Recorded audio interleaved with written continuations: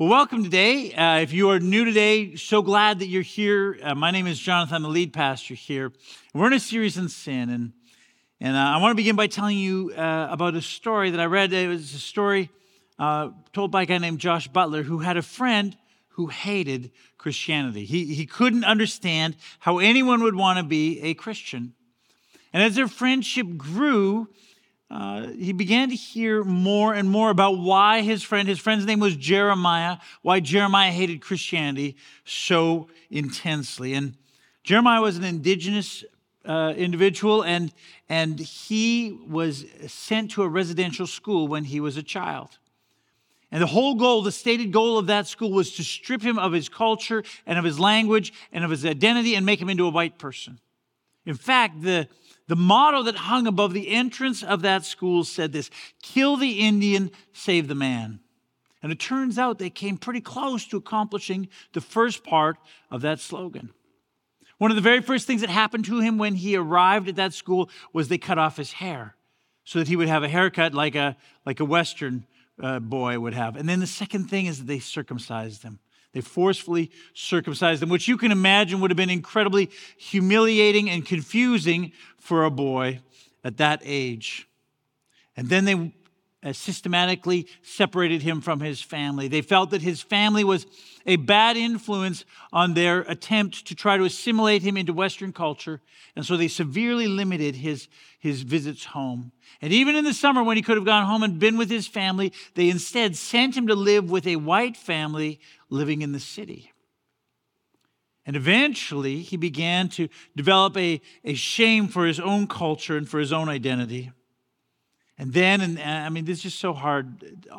It's so terrible. But then as an altar boy in the church, he was molested by a priest, which of course further left him feeling ashamed and powerless. And that molesting went on for years. But fortunately, finally, he fell in love. He fell in love with his high school sweetheart, and head over heels, and he finally proposed to her, and she said yes. But before they could get married, one day, 4 white boys from the Catholic high school forced her car off the road in a racially motivated attack, and she was killed. And so you can understand. You can understand then why somebody like Jeremiah would hate Christianity with a passion. I mean, it's hard to blame him. And one of his biggest questions, one of his biggest issues with Christianity was this idea of God's judgment. And the question was this: if God sends Christians to heaven and those who aren't Christians to hell, then does that mean that molesting priest who caused such pain and hardship in my life, does that mean that he's going to enter the kingdom of God? But because I didn't tick Christian on the survey, that therefore I'm not going to heaven?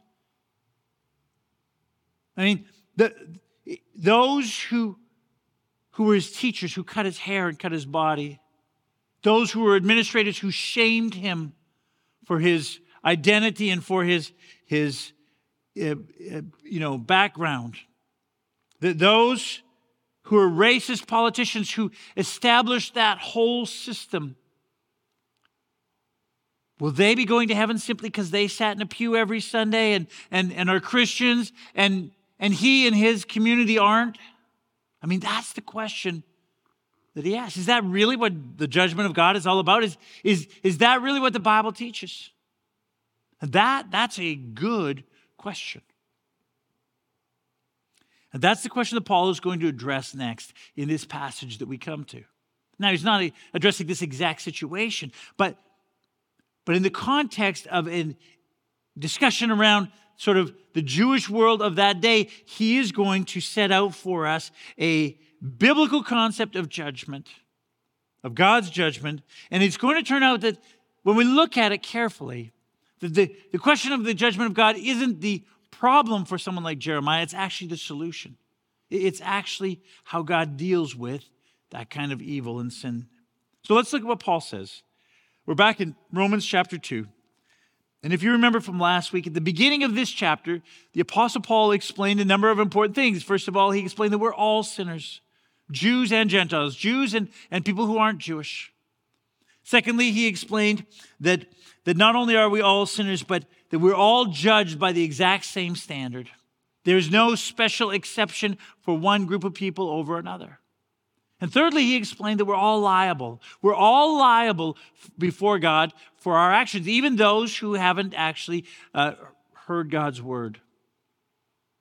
And now he's going to address one of the concerns that they're going to have, because the Jewish people in that day would have been quite unsettled by that.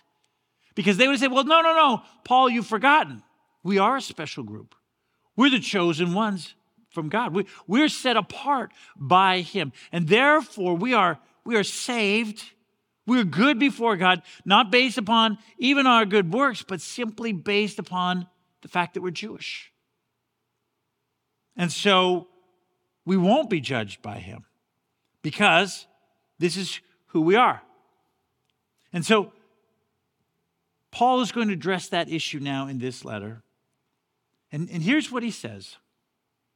In verse 17, he says, now, if you call yourself a Jew, if you rely on the law and boast in God, if you know his will and approve of what is superior because you are instructed by the law, if you're convinced that you are a guide for the blind, a light for those who are in the dark, an instructor of the foolish, a teacher of little children, because you have in the law the embodiment of knowledge and truth, you then who teach others, do you not teach yourself?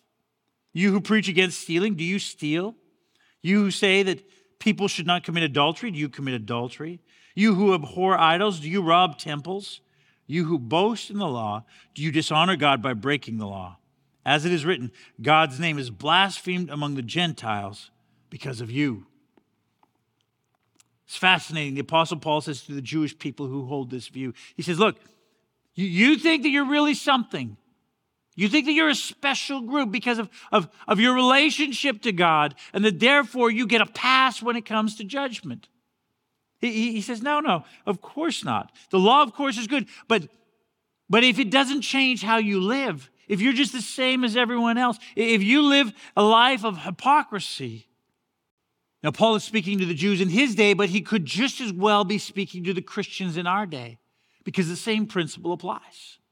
I mean, he could say this. Now you, if you call yourself a Christian, if you rely on the Bible and boast in your knowledge of God, if you know his will and approve what is right and how people ought to live, and if you're convinced that you're a guide for the blind and a light for those who are lost and an instructor for the next generation, if you think that in the Bible you have the embodiment of knowledge and truth, you then who teach others, do you teach yourself? Are you a hypocrite as well? I mean, do you teach millions to follow Jesus, but then swindle them out of all kinds of money from your televangelistic organization? Do you preach against adultery and yet, molest children behind closed doors? Do you preach against the ways of the world and yet use those very ways to find power and control people in your organization? He says the name of God is hated and scorned and derived among those who don't know God because of you. I mean, Paul comes down so hard. He comes down so hard on religious hypocrisy. But as hard as Paul is, it's nothing compared to Jesus. You should hear what Jesus says. I mean, Jesus calls the religious leaders who are hypocrites, he calls them whitewashed tombs. In other words, shiny and beautiful on the outside and dead on the inside. And he tells them that they're like blind guides who travel over land and sea to bring one person, to convert one person. But when they do, they make them more a child of hell than they themselves are. And he warns them. He calls them a brood of vipers who kill the messengers of God and who are in danger of being condemned to hell. It's not just the religious leaders either. At another place, I mean, Jesus says this. But whoever causes one of these little ones who believe in me to fall away, it would be better for him if a heavy millstone were hung around his neck and he were drowned in the depths of the sea. I mean, I can't think of a more clear example of causing a little one to fall away than the story of Jeremiah.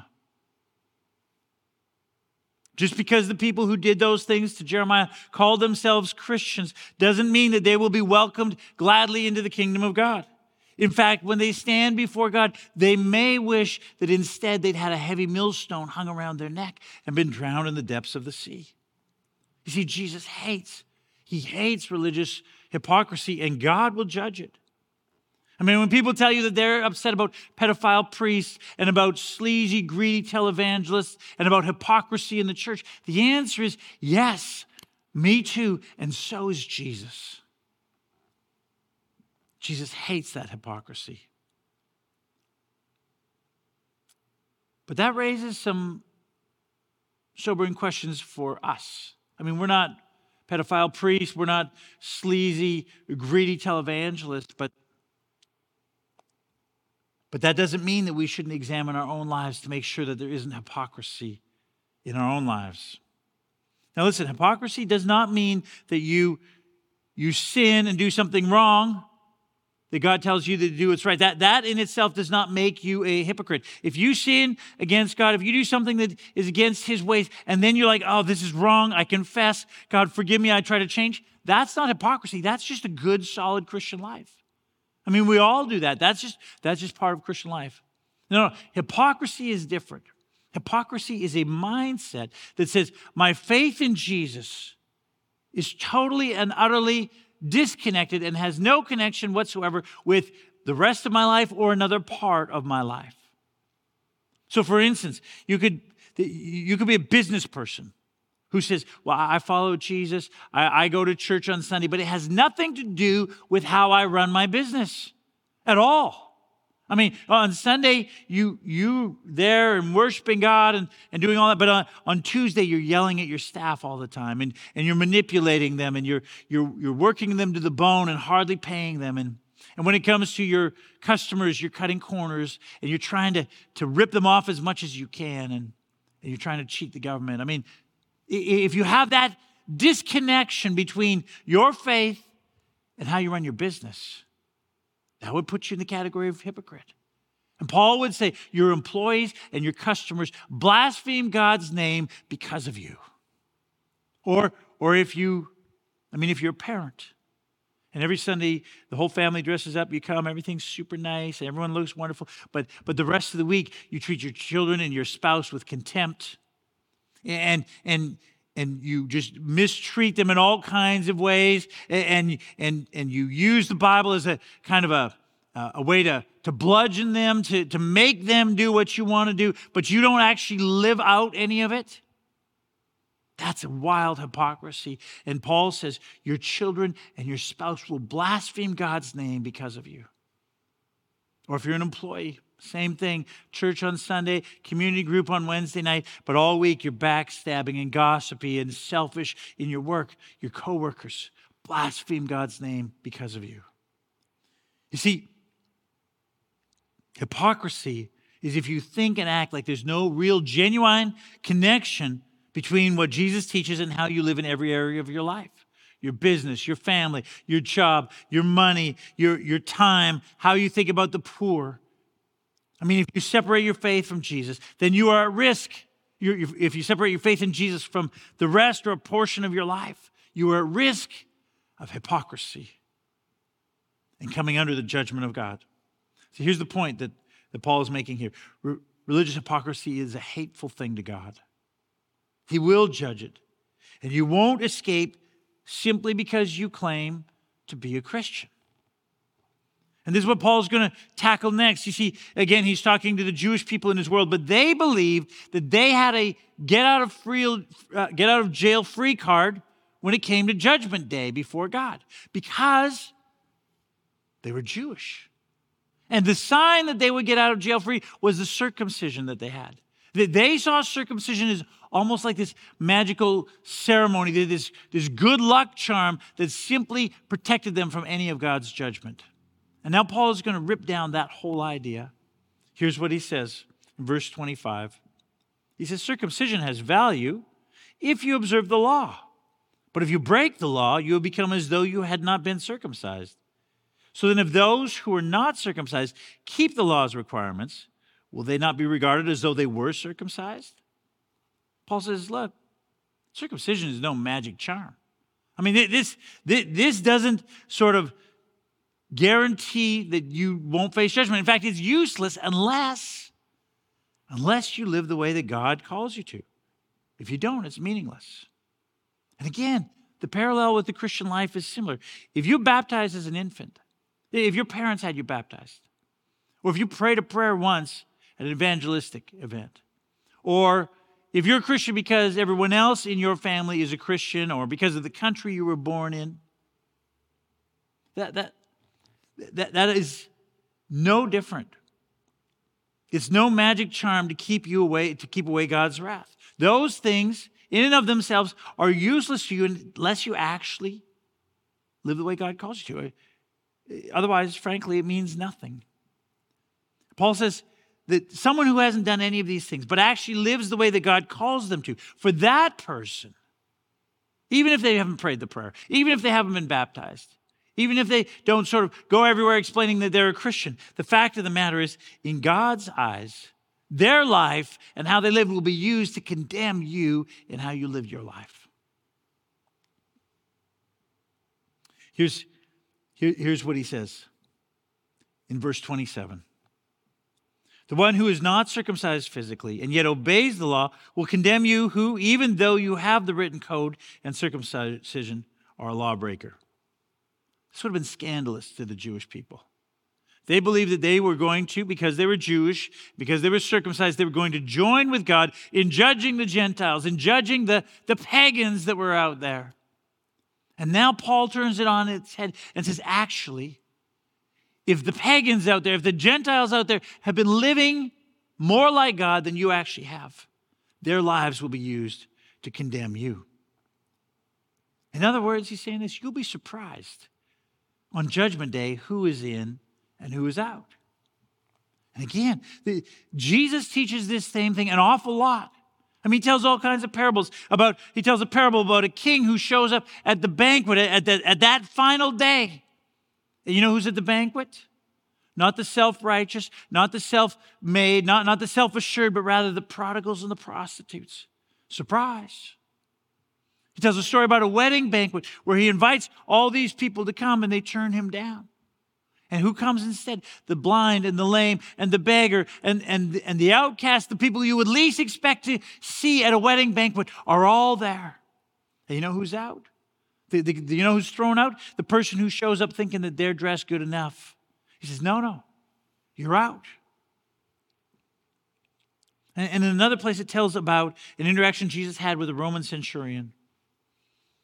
Roman centurion comes to Jesus and says, would you heal my servant? And they have this interaction. And you have to understand the context. We think Roman centurion, sort of bold, noble, leading his forces. No.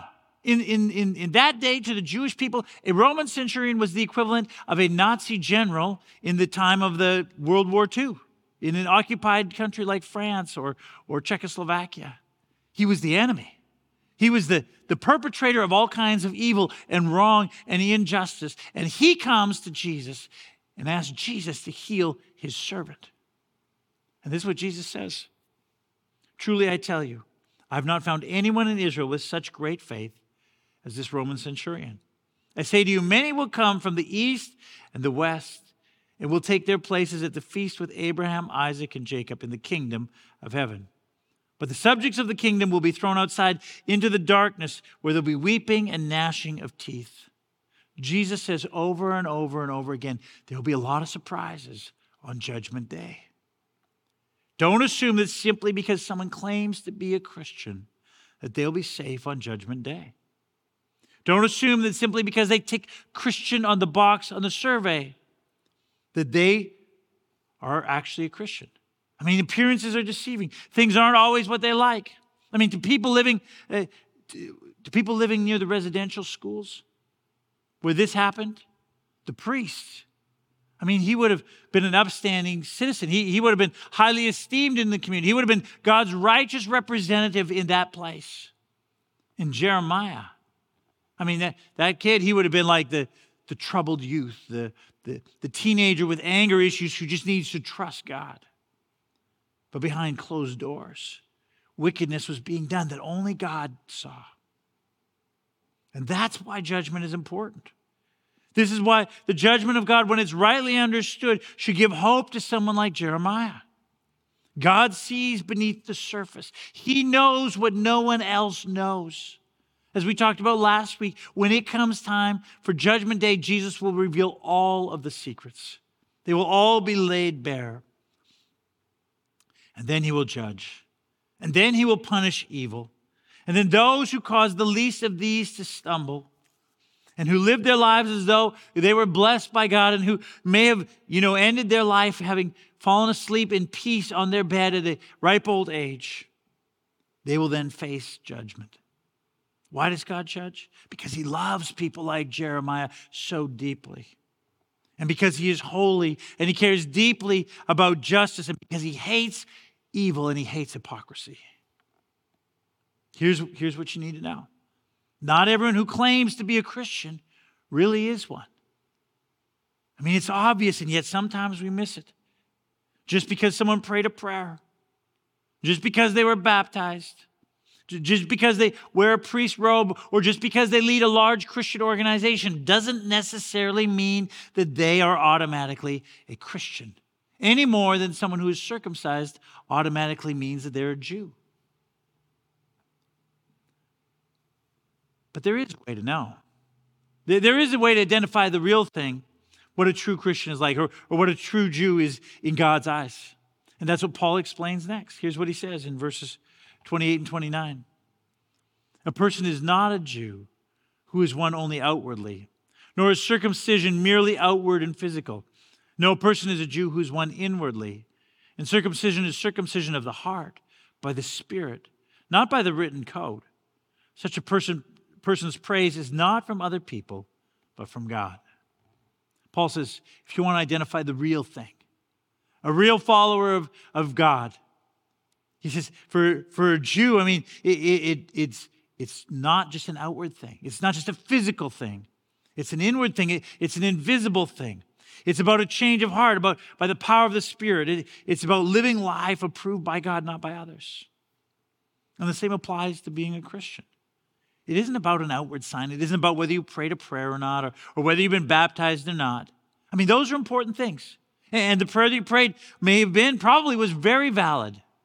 And the baptism is really important. If you're a follower of Jesus, a committed follower of Jesus, and you haven't been baptized, you should be baptized. It's something that Jesus calls us to. Those are not bad things, but those are not sort of some kind of good luck charm that says, well, I'm good now. I'm good. No. The sign of a true follower of Jesus is an inward thing. It's about what God does in your life. The point is this: true Christianity is revealed in a transforming life.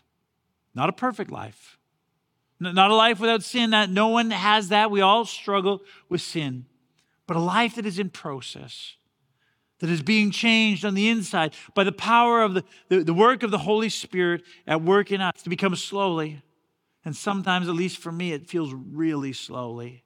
But nevertheless, slowly, more and more like Jesus all the time. But of course, that raises some questions then. That raises some interesting questions. And Paul's going to tackle 4 of them now. Here's what he says to begin with. Number 1, chapter 3, verse 1. What advantage then is there to being a Jew, or what value is there in circumcision?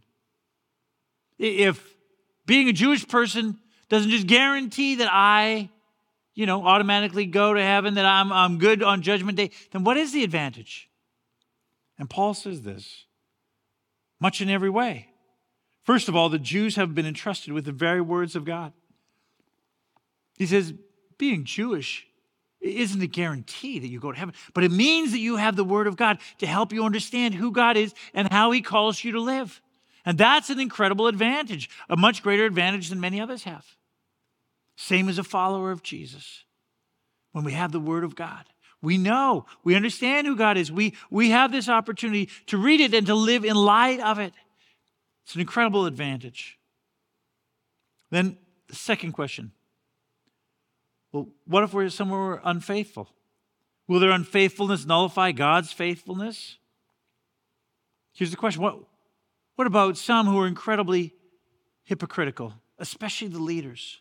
I mean, if key leaders in the church or Christians in general, if they are hypocrites, doesn't that nullify who God is? Doesn't it discredit him?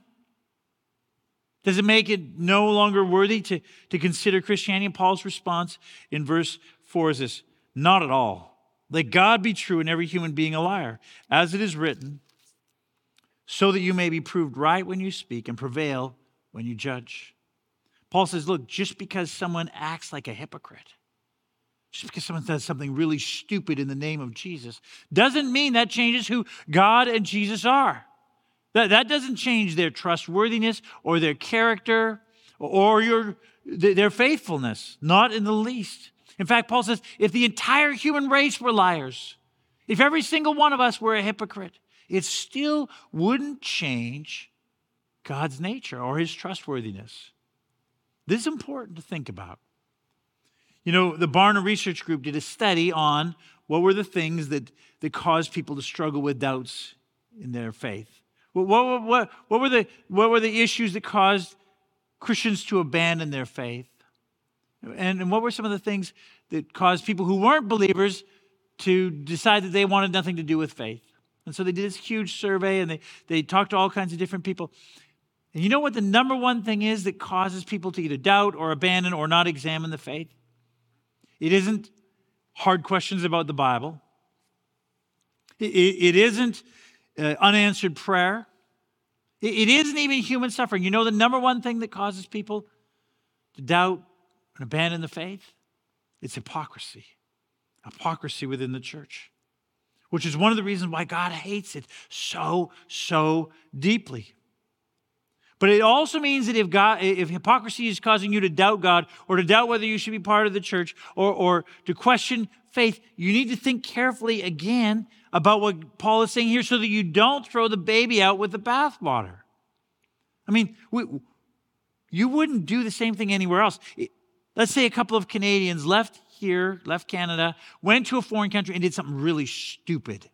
I mean, just so dumb and not right at all. Nothing that Canadians would normally do.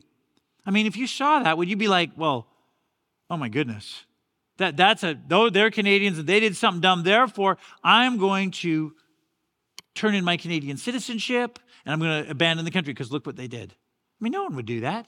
You'd be like, they're idiots. There's millions of good Canadians here who would never dream of doing that, and that's not really a true picture of our country. And yet people do that all the time when it comes to faith. They say, there's a couple of idiots who did some really dumb stuff, so I'm going to abandon my faith in God. No, wait. Just think carefully about that. Because God and his character is not decided on by how other people act. So, it hurts when people do that. And we have to be, we never want to see that. But remember that God remains faithful no matter what. Here's the next question in verse 5. But if our unrighteousness brings out God's righteousness more clearly, what shall we say? That God is unjust in bringing his wrath on us? I'm using a human argument here. Now Paul says the questions are getting more ridiculous. In fact, this is just plain human thinking. But here's what they're saying. Here's the question. Look, if my sinfulness causes God's righteousness to be, more practiced, then isn't that a good thing? Shouldn't I keep on sinning? It's a little bit like the question that sometimes is put forward sometimes when a leader of a Christian organization is doing really, really wrong things, sometimes those around that leader will say, well, we shouldn't really discipline them. We shouldn't really confront them. We shouldn't really surface this because so much good stuff is happening out there. And so wouldn't it be better for us just to cover over their sin so that all the good that they're doing carries on? That's the kind of question that's being asked here. And here's Paul's answer in verse 6. Certainly not. If that were so, how could God judge the world? Paul says, of course not. If there's sin, it needs to be dealt with. If God says, well, he's a Christian leader, it's really important, we just don't, because all the good thing, then on what basis could God judge everyone else? No, of course that needs to come out. Of course it needs to be dealt with. Paul says, don't misunderstand how this thing works. And then one more question, the final question in verse 7. Someone might argue this.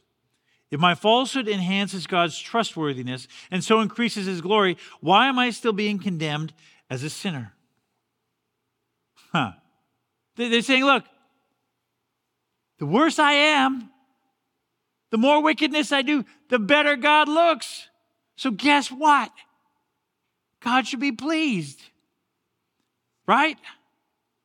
Paul's response, he just throws up his hands. Here's what he says. His response is this.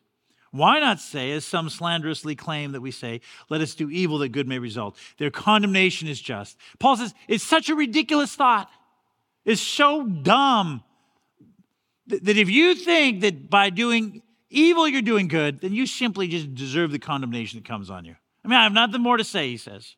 Right? So here's the thing. When we get talking about this whole area of judgment, it's a hard topic. And sometimes people, they just don't sort of think through it carefully enough. And so they begin to ask, what Paul points out are some crazy and twisted questions. And Paul says, no.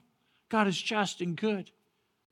Often people say, well, if God were a good God, if he were a loving God, he wouldn't bring judgment and wrath. But you see, that kind of thinking is faulty thinking. In fact, the exact opposite is true.